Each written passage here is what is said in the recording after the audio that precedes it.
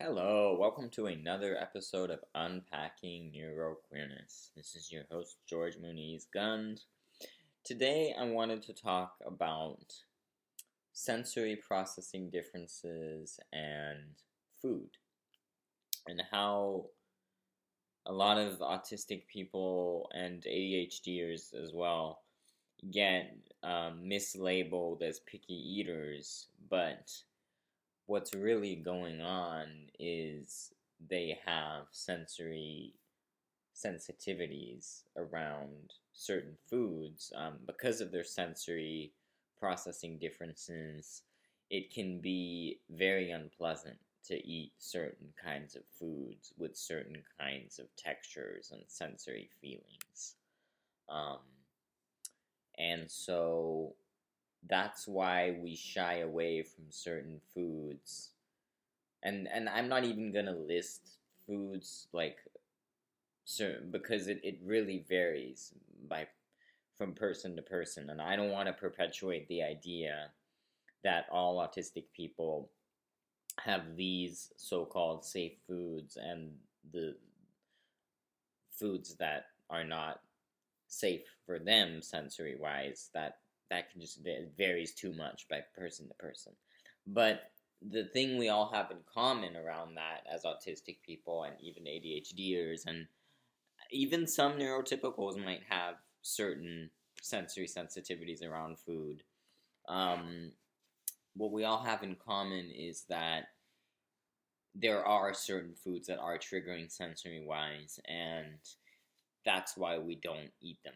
It's because we literally have processing differences and we can't. And so many times, especially autistic people, we get coerced into eating things that we don't really want to, because if we don't eat it, especially if it was made by someone we really like or that we have a solid relationship with, they will feel offended because they feel like you don't like it or that you don't like them or whatever it is.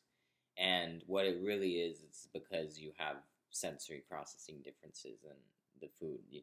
You can't comfortably process the sensory sensation of eating that food.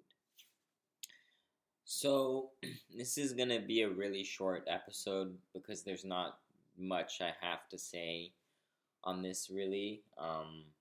I just wanted to make a specific episode to touch on this sensory experience that autistic people have with food, and to be thoughtful of, if you have an autistic guest somewhere and you're serving food, and if especially if it's something that you prepared, please don't be offended if they don't want to eat it. It might be because of their sensory processing. It might have nothing to do with you, and please don't make them feel like they need to eat it in order to show you that they care.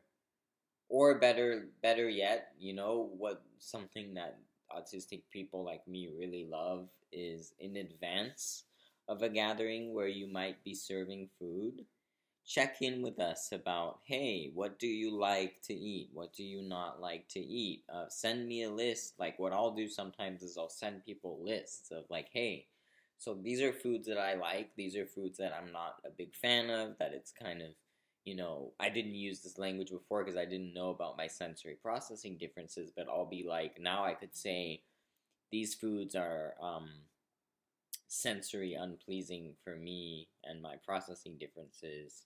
And these are the foods, like, always ask them, always give them the opportunity to tell you, these are the foods that I like and that are safe foods for me.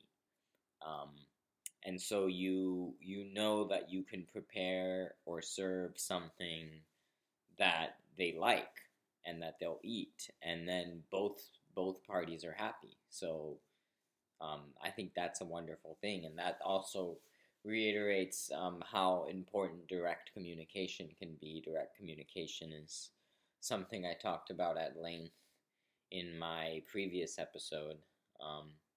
So yeah, anyways, another short but hopefully savory one, hopefully very educational and informative. I hope you enjoyed it, and I'll see you next time.